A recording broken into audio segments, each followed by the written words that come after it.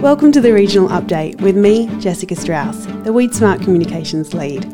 Each fortnight on Mondays, we interview a local expert from a different cropping region to provide you with a regional weeds-focused update. Let's get into it. In this edition of the Regional Update, we're heading to the southern region and catching up with independent agronomist Craig Davis. Craig is based in the mid-north of South Australia and will give a weed-focused update for this region. And so Craig does join us. How are you going, Craig? Well, Jess, I'm going well this morning. Thank you. And yourself? I'm good and really appreciate you coming on the podcast.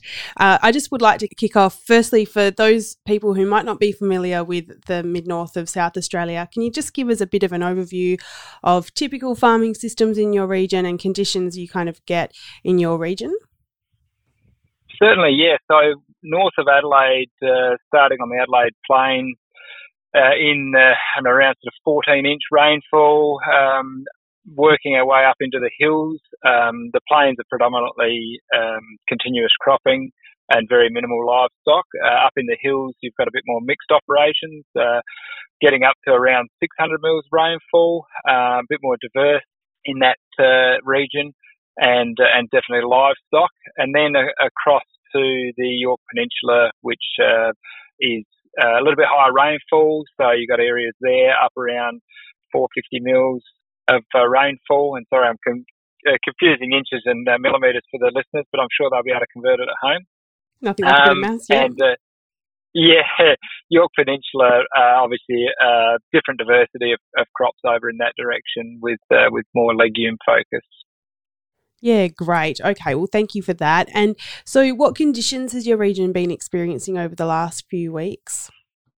Yeah, a little bit patchy, but generally dry. So we've had a little bit of rain go through some areas in the last month, but maximum totals around 30 mils. So relatively dry though. So I've been busy doing deep soil coring for nitrogen, sulphur and moisture levels, and very dry conditions for a lot of areas. So in terms of what we're seeing in terms of weeds, very sporadic weeds, low densities of summer weeds, heliotropical potato weed, cowtrop, nightshade, and melons. And occasionally you come across areas through getting up into the hills, mainly in the mid-north, where we did get a bit more rain. They've got a few more volunteers coming through there. So busily trying to get them tidied up before we get too far down the track. Yeah, so what are the strategies with controlling weeds at this time of year with the conditions you've just described, Craig?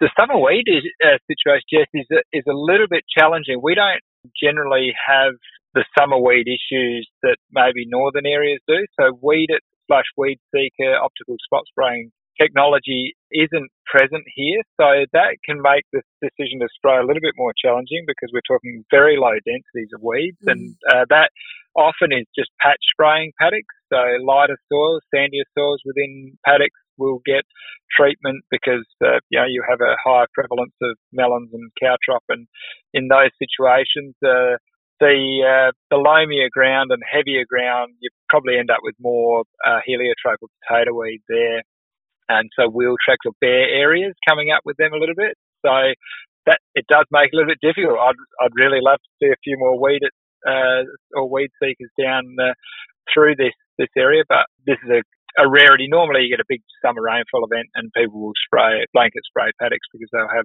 volunteers and that'll be sort of one full spray over the farm, and then they might just have to come back and do a few areas here and there. This year it's been almost non-existent, and you've got volunteer barley thick on the ground in some areas. Wheat was variable because we did have a fair bit of wheat get blown out with wind through harvest, so areas did get affected there.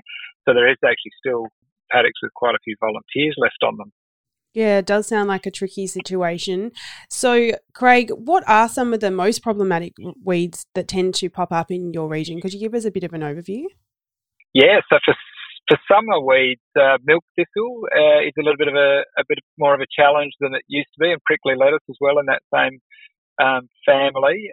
We do have still hard to kill weeds like what we call dogweed, Diplotaxis, cutleaf mignonette, and silverleaf nightshade or tomato weed over over summer, so they're always problematic. We're seeing some farms eradicate those weeds pretty well, and others probably not working quite as hard to getting their numbers down.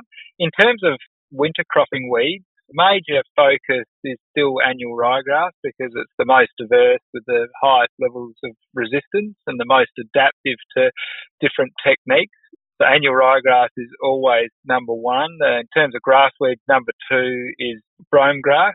So brome grass is quite problematic in a lot of the sandier country, where particularly you've got non-wetting sands and you get staggered germination of crops.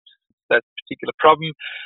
In terms of broadleaf weeds, Bifora and wild radish would be the more difficult ones to control, but we do have Group B resistant weeds, Indian hedge mustard, the thistles that are problematic. And you go to different areas like where they're growing more legumes, and the weeds do change, or the species we target change. So in those environments, it used to be a lot of Bifora bedstraw, but it's probably now more vetch, tares, and medic causing more headaches there.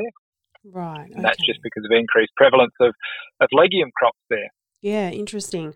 And so in terms of controlling weeds at this time of year, what would be some of the tips you would want to share with growers and other agronomists to get on top of weeds?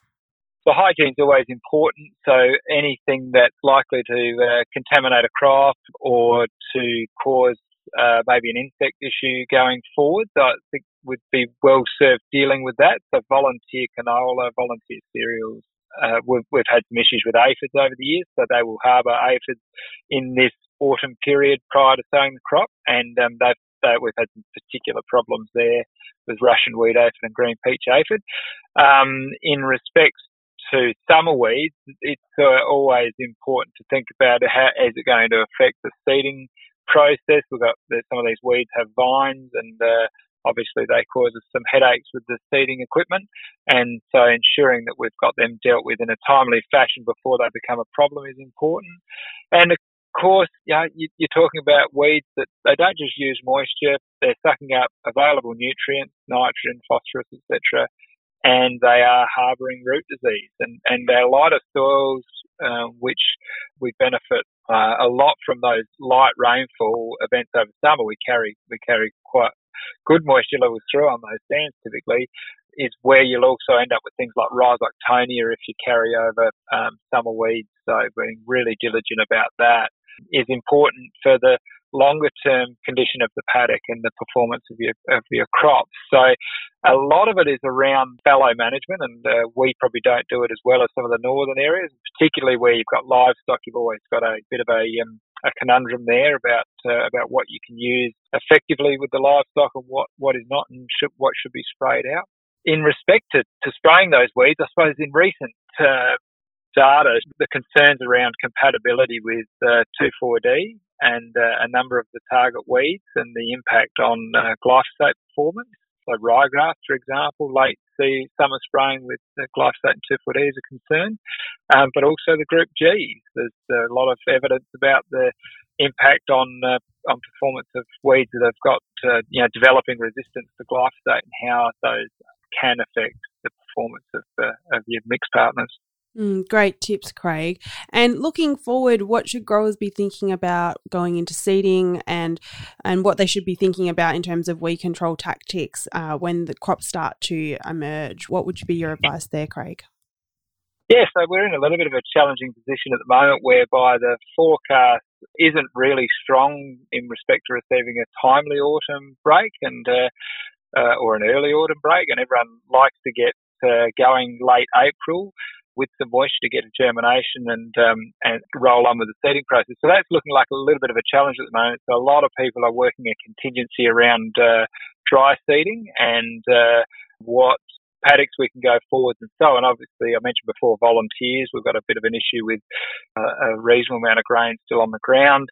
That may pose a problem in the following crop. So we've just got to be mindful of that weeds obviously our plants in the wrong spot, and a previous crop is going to be one such weed. So having a thought process around that, having an understanding of what herbicides are best used dry sowing and what are still going to be effective but relatively safe on the crop. We do have some environments that are a bit fragile in terms of lighter soils and erodibility, and there is a consideration around, should you be spending a lot of money on a pre-emergent herbicide when the paddock could well blow around a little bit, either create a crop safety issue or potentially lose that herbicide effectiveness because you're actually losing some of that topsoil. So there's some challenges there around that. But the biggest thing is if you're going in without an autumn break and you're not going to have an opportunity to get a good knockdown, that you should be using an effective pre-emergent and just making sure you understand how that pre-emergent might perform with a dry start. Yeah, okay, great advice there, Craig.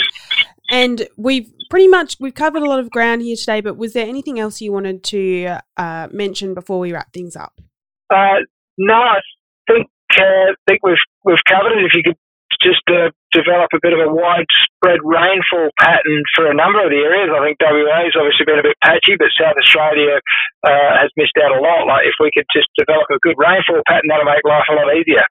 Yeah, certainly. Fingers crossed that there's some rain on the way. Well, thank you so much, Craig. Really appreciate you taking the time coming on the Regional Update. Thanks, Jess. Catch you next time.